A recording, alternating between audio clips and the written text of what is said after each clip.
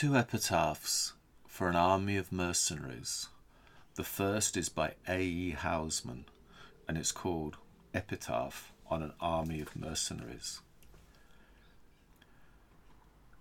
These, in the day when heaven was falling, the hour when earth's foundations fled, followed their mercenary calling, and took their wages, and are dead.